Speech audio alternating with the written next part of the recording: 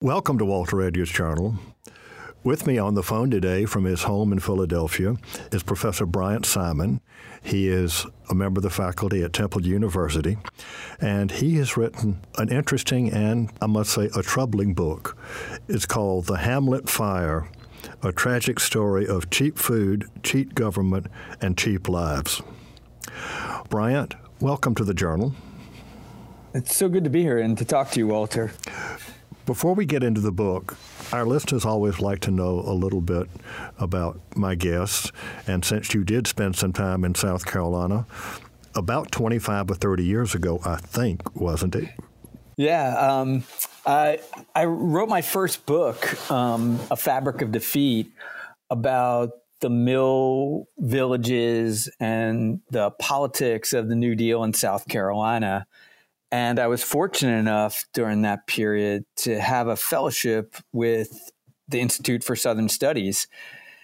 And actually, there's a link to this book. At the time, this is probably 1989, something like that. I was commuting often from Raleigh, where I lived, to Columbia. And I would drive down Route 1, which meant I went through Hamlet.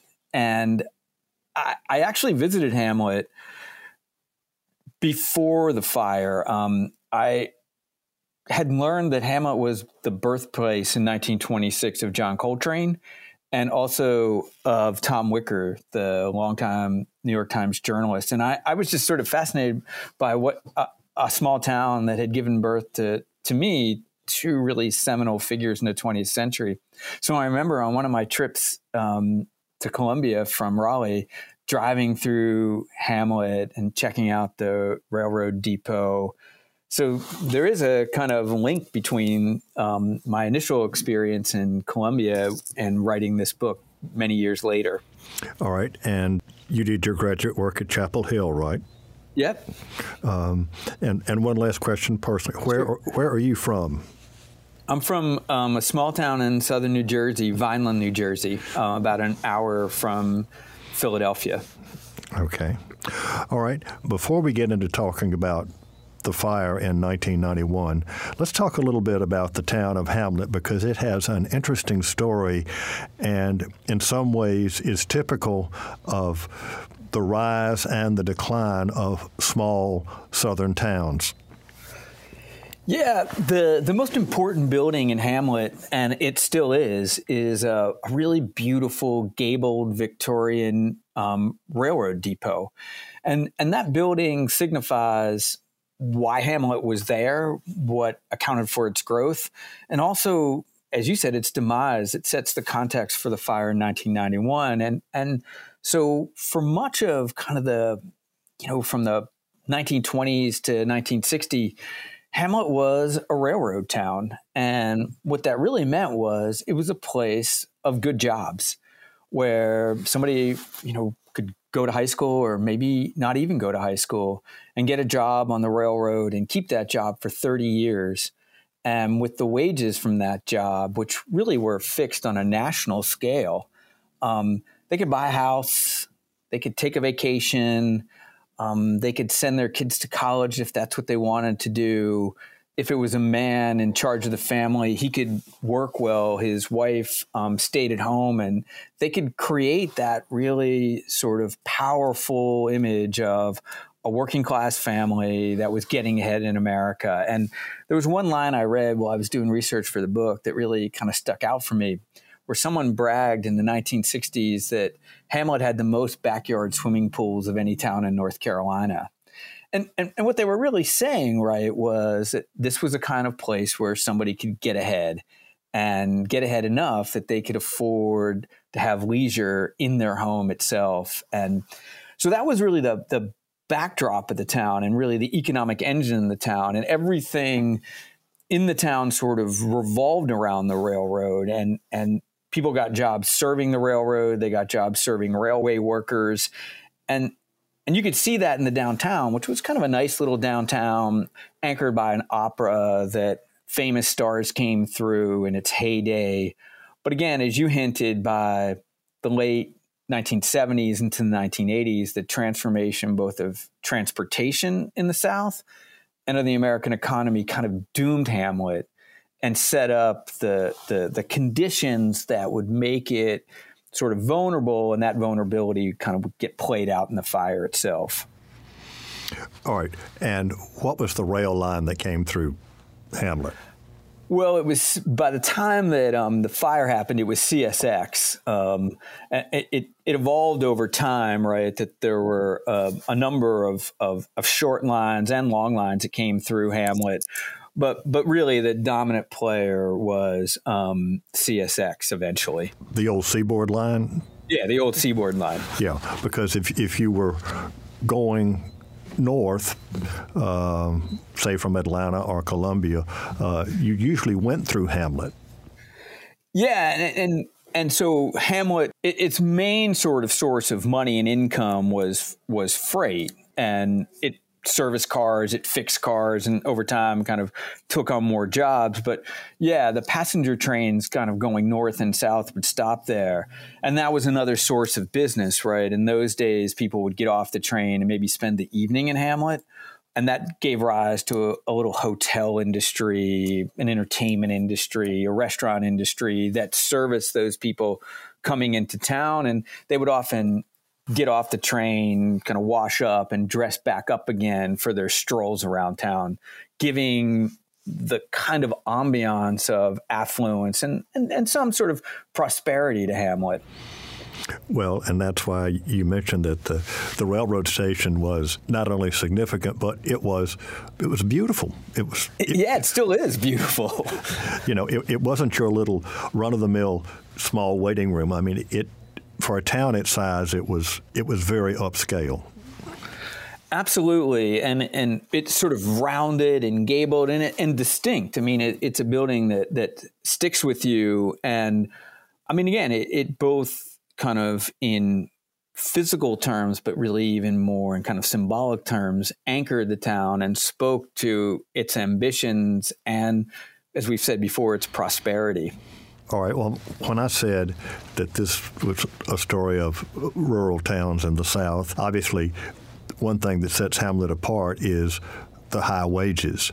But it's a one-industry town, just like many other small towns in the Carolinas and Georgia, even going on over into Alabama, whether it was the mill or what have you. It was a one-industry town. Yeah, absolutely. I mean, it sort of conformed to that one industry form of small towns. I think it also speaks, as you hinted at, the scale of industrialization in the South. It was dispersed, but industrial work, by the 20th century wasn't unfamiliar to Southerners, both in its cities and in its small towns. But I do think one thing maybe that distinguishes Hamlet from some other places in the South was it was a union town. The railroad workers were members of unions, and they were AFL craft unions, right? So, if you were an engineer, you belonged to the engineers union. In many ways, well, it resembled small town southern communities and rural towns. It also had an interesting parallel to places like Birmingham and even Detroit. And that was that it was a one industry town that was a union town that, again, provided the people who worked there with high wages that they then leveraged to economic uplift. So it has kind of two parallels going on at the same time, I think. The industry that we're talking about is the railroad and the servicing, the shops, the machine shops, and what have you. But as American transportation changed after World War II, Hamlet begins a decline.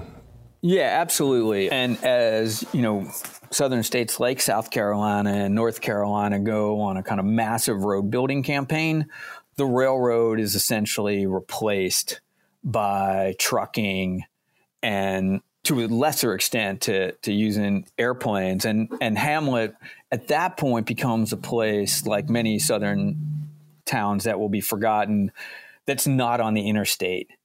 Those two things together, right, the kind of decline of the railroad as a freight industry, the decline of the railroad as a way that people kind of traveled in lieu of cars and airplanes, and also it not getting sighted along a highway leads to a pretty steady decline in railroad employment. And as we've talked about, when the railroad's going to fall apart, as the key industry in the town itself begins to deteriorate. And, one way to see this is on that main street that we talked about, where it had been robust and prosperous. Stores begin to close down. The little hotel begins to close down. The opera house closes down.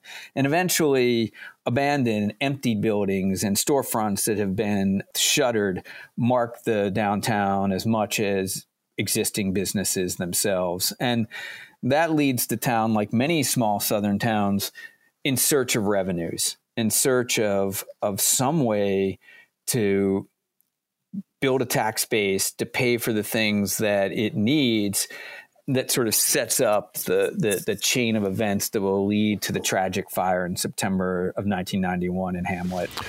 Well, I'd like to add one more thing about the town. And Hamlet, like many southern towns, the railroad track was a dividing line as well as an industrial source.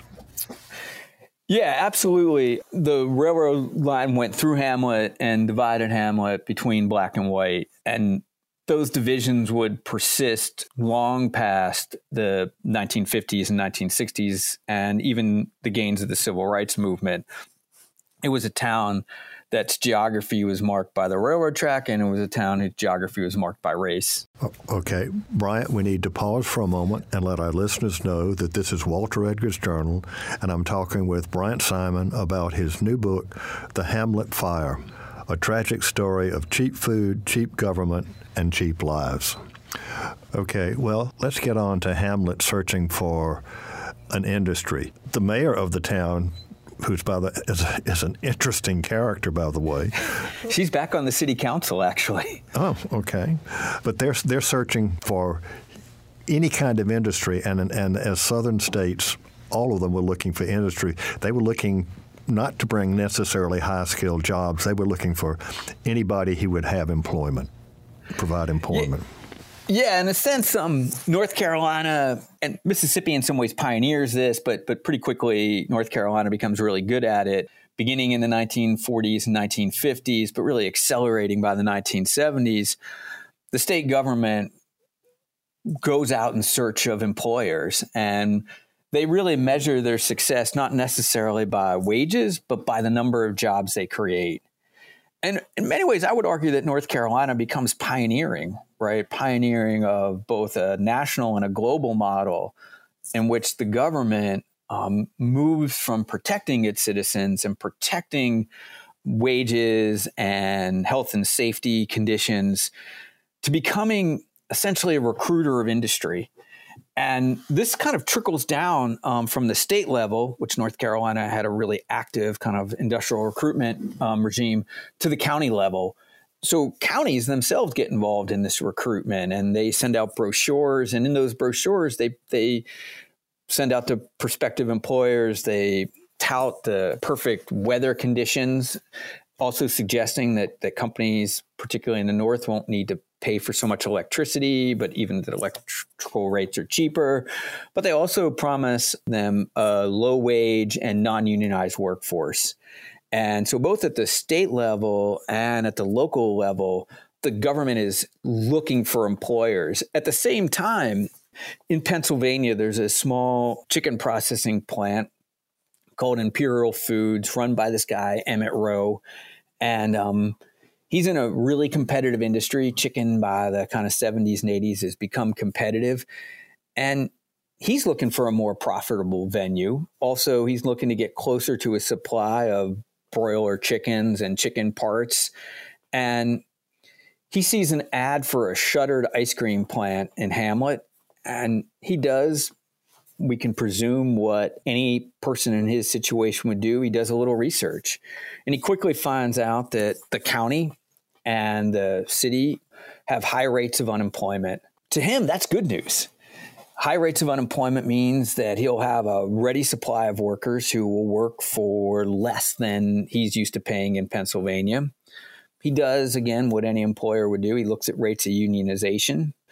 by the 1970s, 1980s, Hamlet and the areas around it no longer are really union strongholds. The rates of unionization are really low. All of this is good news to him. And so these two agendas, right, meet at that plant. The city and the state wanted an employer.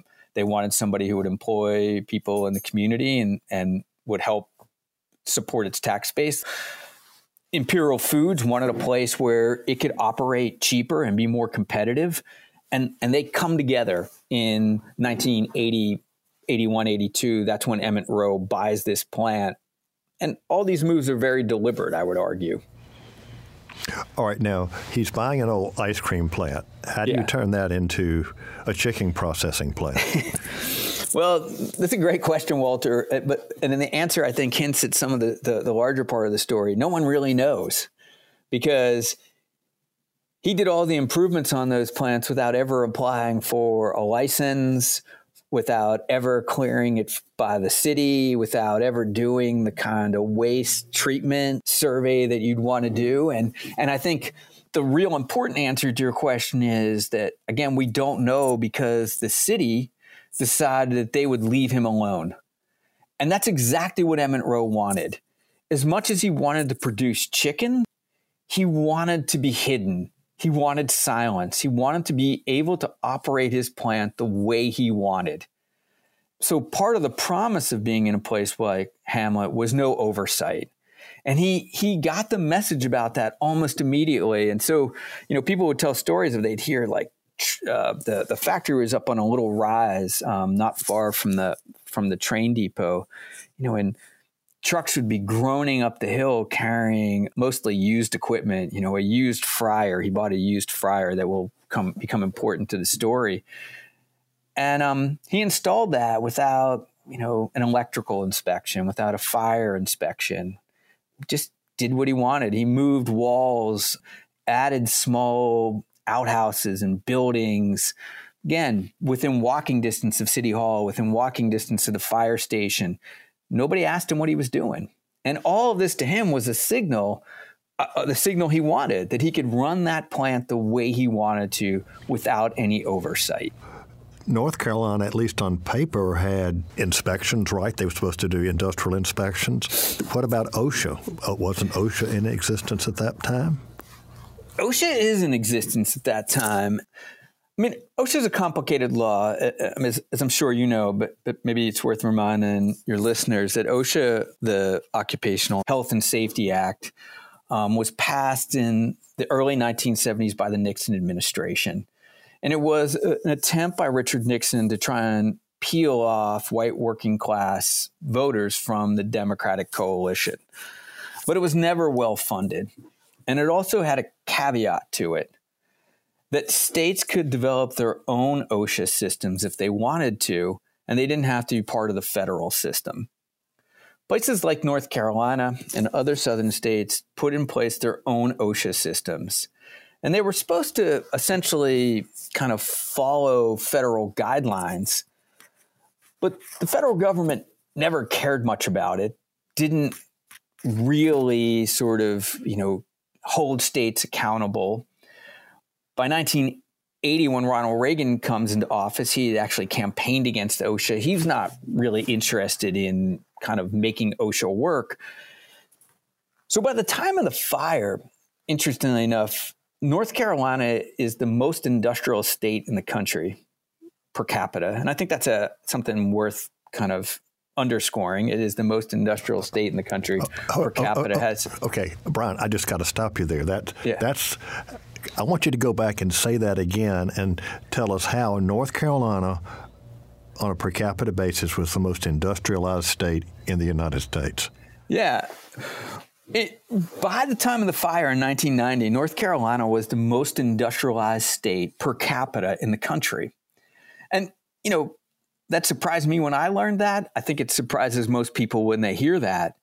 And in part, it becomes industrialized for the very reason that companies like Imperial Foods come to North Carolina. Companies come to the state in order to become more profitable. And they realize that profitability lies not in the industrial core, not in big cities, not even along the kind of freeways and highways of North Carolina, but in outlying areas where they can sort of capitalize on cheap labor. And so really what explains the kind of industrial rise of North Carolina is like a second wave or maybe a third wave of industrialization taking place during that period, where outside capital and sometimes inside capital is coming into small towns and opening relatively modest factories in which they rely on small kind of pockets of labor right around them. Okay, Bryant, what you were describing, the industrial scene in North Carolina, it was repeated here in South Carolina, at least in the 70s and 80s. Not the big textile mill surge, which we had 2 centuries ago in the 1890s, right. But these small companies moving into the state from the Midwest and the Northeast primarily. Exactly. You know, all kinds of these small towns, right, have 1 factory, 2 factories that are relatively small and become important kind of players in local economies. But we were also talking about OSHA. And what was happening by the 1990s is North Carolina becomes more industrial. It does not build a regulatory system to match its industrial growth. And you can see this in OSHA itself. By the time the fire broke out at the Imperial Food Products plant in Hamlet, North Carolina had about 180,000 workplaces across the state. But there were no more than 40 industrial inspectors who worked for OSHA. And that meant if they, just think about this, if they inspected 1 factory a day, every day, 5 days a week, 52 weeks a year, they don't take a vacation in this calculation, it would take them between 65 and 73 years to inspect every plant in the state. Well, what did that mean? That meant effectively OSHA was not in operation in North Carolina. That meant at the factory in Hamlet that Emmett Rowe could raise the speed on the production line without any consequence. That meant he could bring in new equipment without any consequence. That meant he could lock the doors in the back of the plant from the outside, knowing that they would probably never be inspected. And so the lack of oversight meant that, he could run his plant the way he wanted. And I think there's another really related point, Walter. It also meant that if he actually abided by, say, the national health and safety regulations, he would be at a competitive disadvantage. His competitors weren't doing it. So even if he wanted to, he was disincentivized from protecting the health and safety of his workers. He didn't do. And in fact, he went the extra mile in some ways of not doing them. He was stealing water from the local government. He didn't build, accessible sewage lines. And all of that was in a kind of mad rush to the bottom. And again, he's in a really hyper competitive industry. Okay. All right. So we've got the plant in Hamlet operational. Right. Let's talk about the workforce and what do they do? So the workforce is largely women, largely Black women, many of them single moms.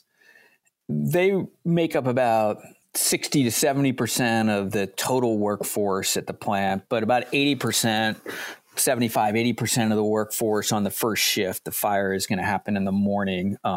So they're by far the largest group who works there. And what they do and what this plant was, it was called a further processing plant. They don't cut up chickens. They don't eviscerate them. They take already cut up chickens, really chicken breasts. And the big thing they did was turn them into chicken tenders that they sold to small, mid-sized chains throughout the South, to Shoney's, Long John Silver, and Red Lobster. They did make some chicken nuggets, but that was largely made out of leftover parts that they had that they would grind up and they sold to local school districts. So that was the two main sources of what they produced. Again, this is the late 1980s, early 1990s. So that's what the plant is producing. You mentioned the first shift. How many shifts did it work in a day? Were there two shifts, or did it work round the clock? By the time of the fire, it had two shifts. It had a day shift and an evening shift. The day shift, again, more moms worked on that shift. The evening shift skewed a little bit younger, a little rowdier. But again, the fire happens on the day shift. So if you're in that plant, you're getting the chicken breast, and are you operating something that's cutting it up? Are you cutting it up by hand? There's a couple jobs, and all of them are dangerous and uncomfortable. So the first job you might have, if you'd have a knife, you'd work in the trim room. The company would have already purchased frozen chicken breasts. And so your job would be to cut those chicken breasts into strips to use as tenders, and maybe to scrape globs of fat off of them. The problem with that is you're standing up all day. Obviously, you're working with a knife, but also your hands are all day long reaching into a box or a vat of frozen chicken parts, so that you need to wear 2 or 3 sets of gloves just to keep your hands from kind of freezing up. Often that means bending or reaching. So that would be the first thing you would do. Then you might work in a part of the plant near the fryer. They had a gigantic fryer at the center of the plant. That would be uncommonly hot if you were working in there. How big? When you say gigantic, how big are we talking? I think it was like 40 gallons of oil it held.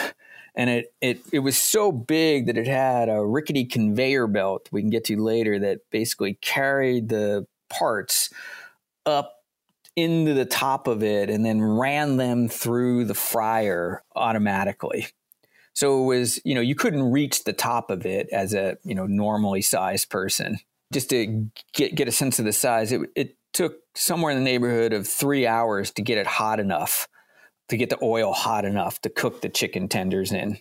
And then you might work on the other side of the fryer where no matter what time of year was uncommonly cold, because what would happen is the tenders would come out of the fryer and they would be flash frozen.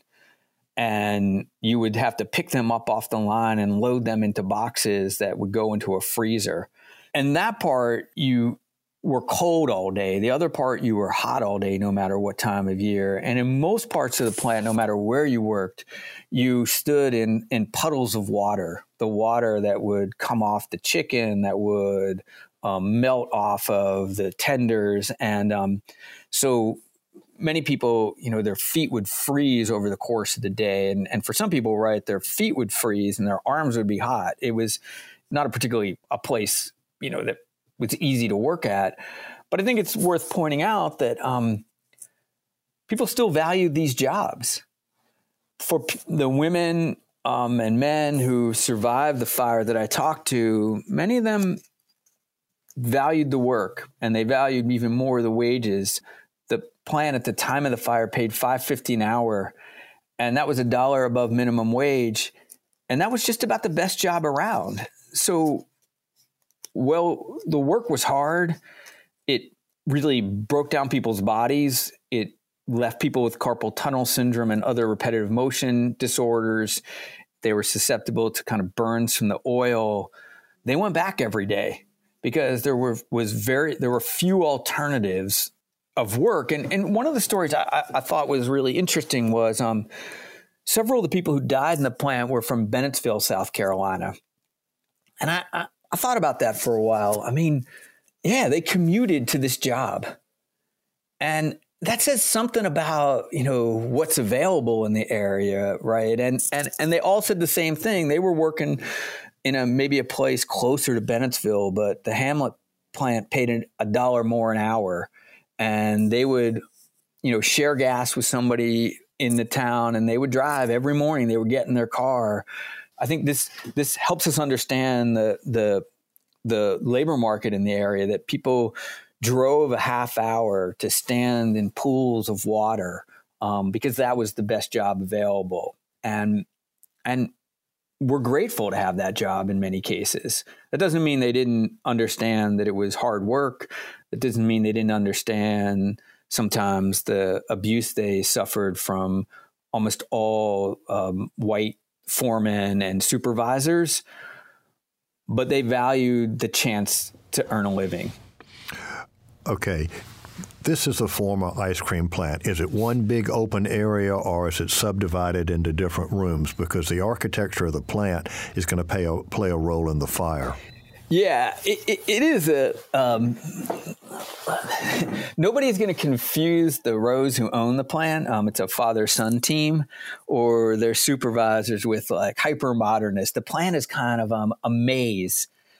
It had been retrofitted, as you said, as an ice cream plant to produce these chicken tenders. And, there's a trim area here. There's a boxing area there. It's not particularly well laid out. It is, as several the people who worked there described it to me, it was a maze. And it just was not, as you were pointing out, an easy place to navigate. And I think underscoring the danger inherent in that is that the owners of the plant never once held a fire drill. So it wasn't an easy place to navigate. It wasn't huge. On a given shift, there were 80, 90, 100 people, but it also wasn't easily kind of transparent the way you moved about it. All right. Clearly, North Carolina was supposed to have some kind of code with regard to fire exits. You go back a century earlier, and you talk about the Triangle Shirtwaist Fire in New York City, where people all of a sudden began to say, we need to have emergency exits. But did this plant have emergency exits? No. And what makes this even more tragic and appalling in many ways is the plant had 3 fires before this tragic fire. None of them resulted in substantial injuries, but one did result in a fairly large amount of property damage to the plant. And as I mentioned earlier, the fire department is a stone's throw from the plant. This is, by the time of the fire, the largest private employer in the city. Yet, the fire department never inspected the plant. And in fact, on the day of the tragic fire in September of 1991, the fire department came and they didn't even know where the water source was. They hadn't done a pre-fire assessment of the plant. And I think this speaks to the larger issue here of the lack of regulation in North Carolina. And one other thing I'd add, Walter, right before the fire happened, the state of North Carolina actually put in place a law that said that you had to have a fire marshal in a town, and those fire marshals needed to investigate public buildings and factories in that town. But you could get out of that requirement if you said the town didn't have enough money.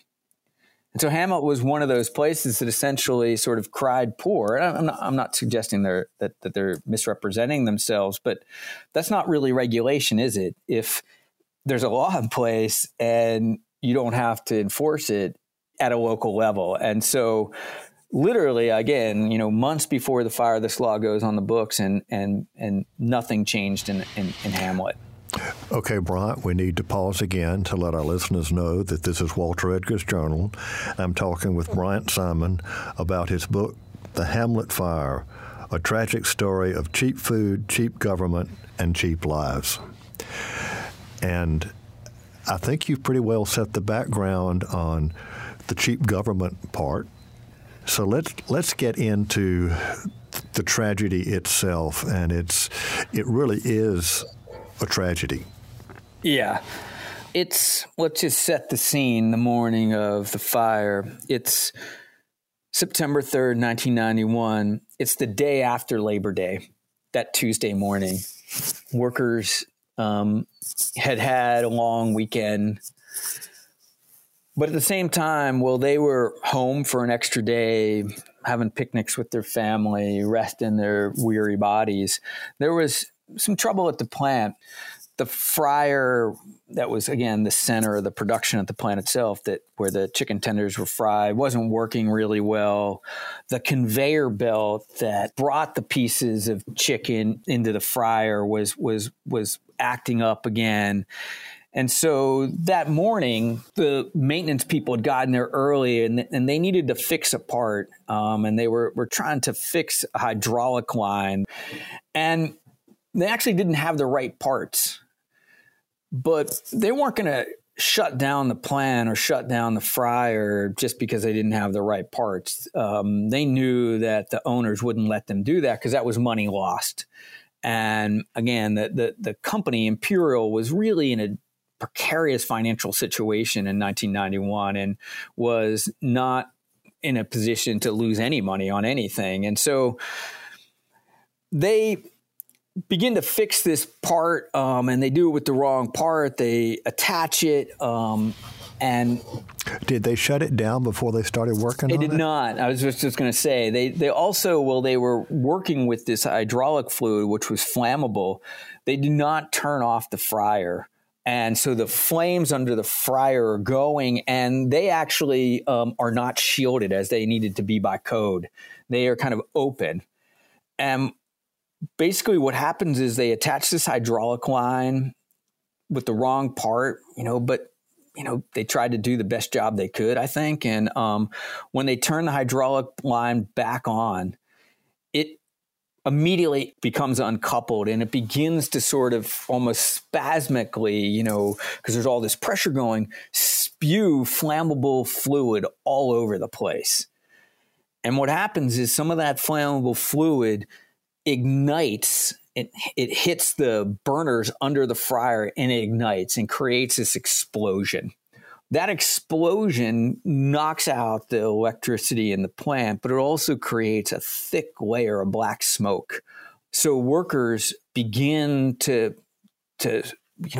race to try and get out of the plant. And they talk about this. They can't even see what's in front of them.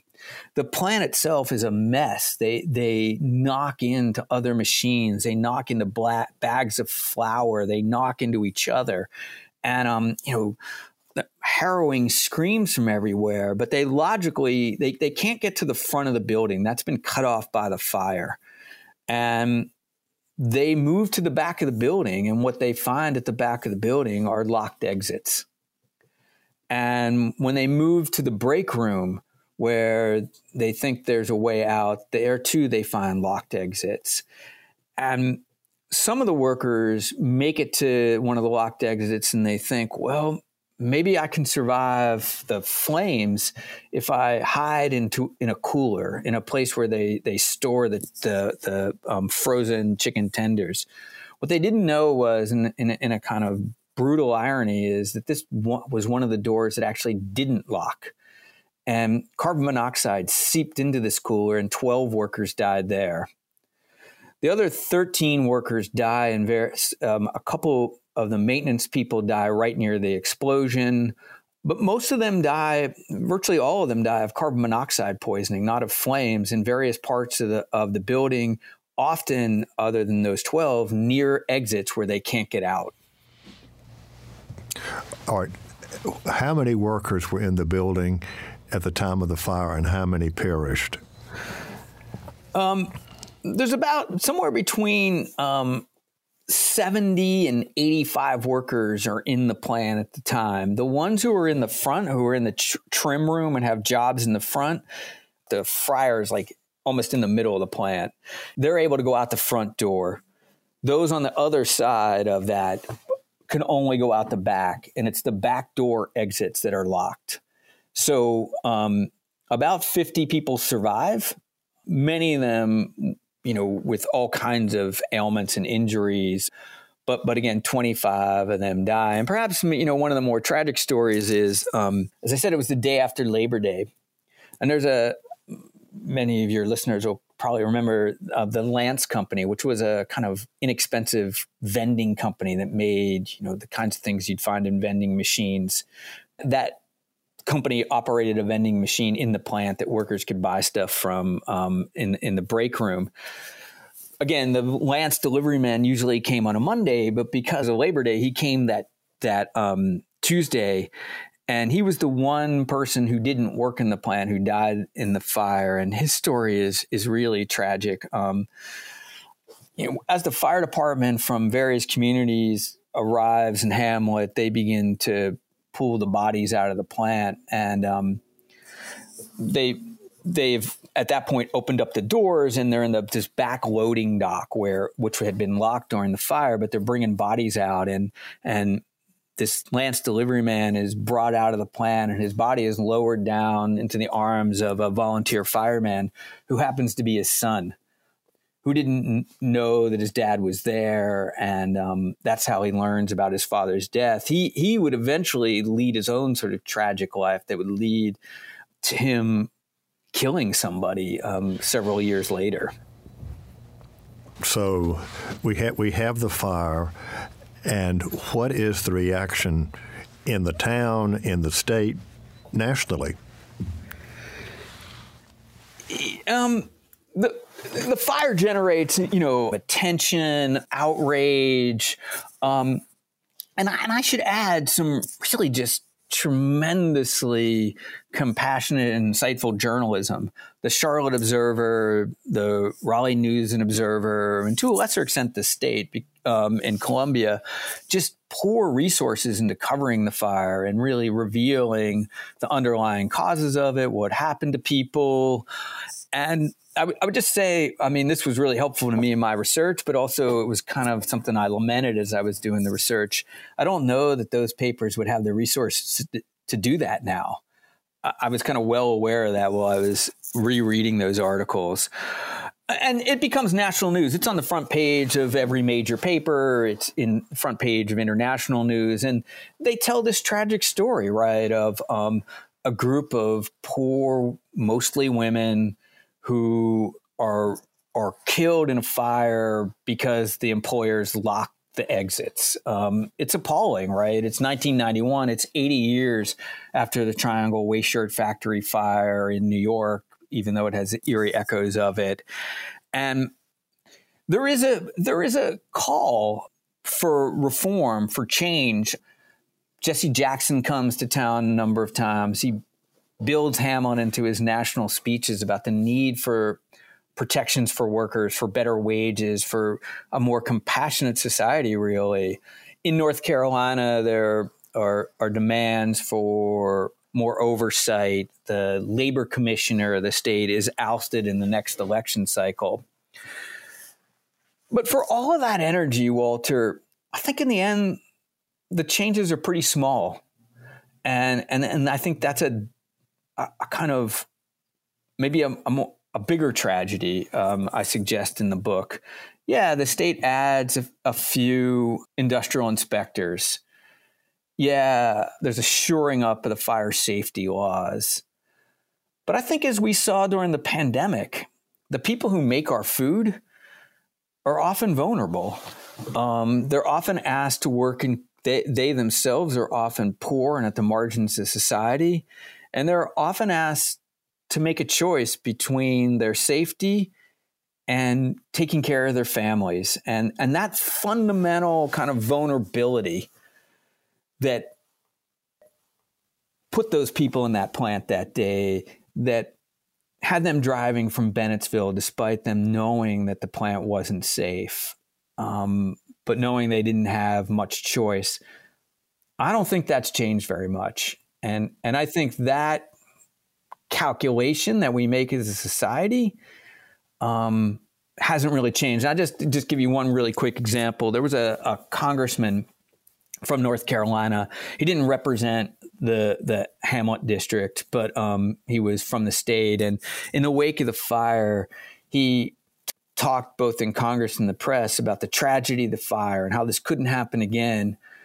Within 2 years, he was on the floor of the House of Representatives, lambasting OSHA and it's what he called Gestapo tactics, without any sense of irony, without any sense of the disconnect between these two statements. And he wasn't held accountable. The political discourse hadn't changed. The kind of ideas of the state hadn't changed. And he would be reelected even after that. You have a chapter that deals with the victims themselves, and I must say that it's pretty gut-wrenching. You titled the chapter Bodies because the archivist for the state of North Carolina tucked away the death certificates for the victims. It's in the state archives. And could you just talk about what you found by going through a death certificate? Because I didn't realize that you would have all of this incredible detail. Yeah, I mean, I could even read part of that if that would be... I think so. So here's how I describe this. An archivist for the state of North Carolina tucked the death certificates for the victims of the Imperial Food Products fire away in an ordinary-looking building in Raleigh, not far from the State House and the governor's mansions. The records are contained in a single gray folder. The only place to sit and go through them is a chunky, heavy metal desk in a windowless room. The names of the dead are listed one per page. Each report contains the information you'd expect to find on a death certificate. Each lists the last known address. Each notes their age, marital status, how much schooling they had, and the time, place, and cause of death. Though filled with dispassionate clinical language and terminology, these records possess an eerie intimacy. They include a glossy headshot of the victim and a generic sketch pinpointing the spot of every scrape, pockmark, bruise, burn, and soot stain found on each body. The examiners discovered and noted needle marks running up and down both arms of one of the dead. He tried to hide his habit from his coworkers with bandages. The medical examiners listed in detail what victims wore on their bodies at the time of their deaths. Brenda Gale Kelly had on a blue shirt, white jeans, and white shoes. She had a bow in her hair. Michael Allen Morrison had on rubber boots and a black T-shirt with the words, "I survived Hugo," a hurricane that blew through the Carolinas in 1989, killing dozens of people and causing billions of dollars, written across the front.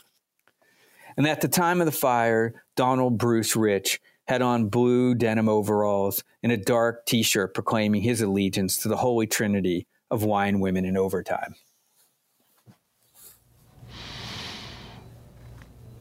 You know, you often say, well, let the victim speak, and describing these working class men and women, you know, from the fact that Brenda Gale Kelly had a bow in her hair and the "I survived Hugo" or the "Wine, Women, and Overtime" T-shirt.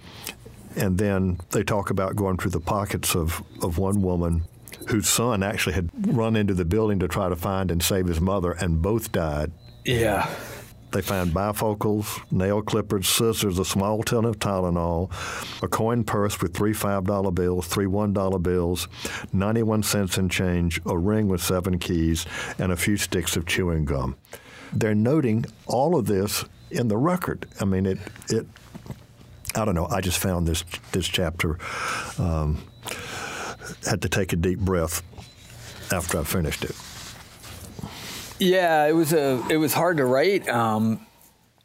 As I also noted, I mean, it's a dynamic of the story that we haven't yet talked about, but maybe is maybe a segue if we want to go there, is that a social bargain had been constructed in North Carolina that sort of suggested that the way to move forward economically was to provide as many jobs as possible and through a cheap government, and to have them make it through the consumption of cheap goods.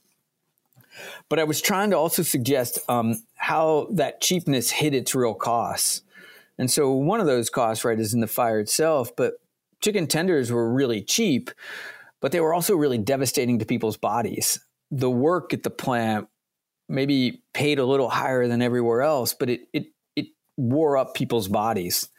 And I was also suggesting that what is historically important about this moment is that things might look cheap, but they actually cost a lot. Well, I must say, when you described the inside of the plant and the slime on the floor, I thought, the jungle, Upton Sinclair. Bryant, I hate to tell you this, but Alfred is giving me the wind-up sign. We need to sign off, but before we do, any last words you have for our listeners? No, but I have a word for you, Walter. I am really glad to have a chance to talk to you and to even thank you publicly for investing some faith in me so many years ago. I really appreciate it. And so it's a real honor to get to speak with you again in this context. I'm just sorry we're not in the same room. Well, I am too, but that's part of the new world in which we're living. It is. In the pandemic. So, Bryant Simon, professor of history at Temple University, thanks so much for being with us today on The Journal. Thanks so much for having me.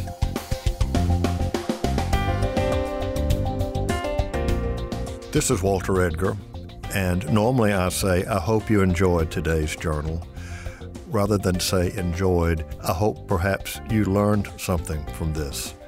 The story of the rise and decline of Hamlet, North Carolina, and the evolution of the one-industry town is a story that's been repeated across South Carolina and the American South for more than a century.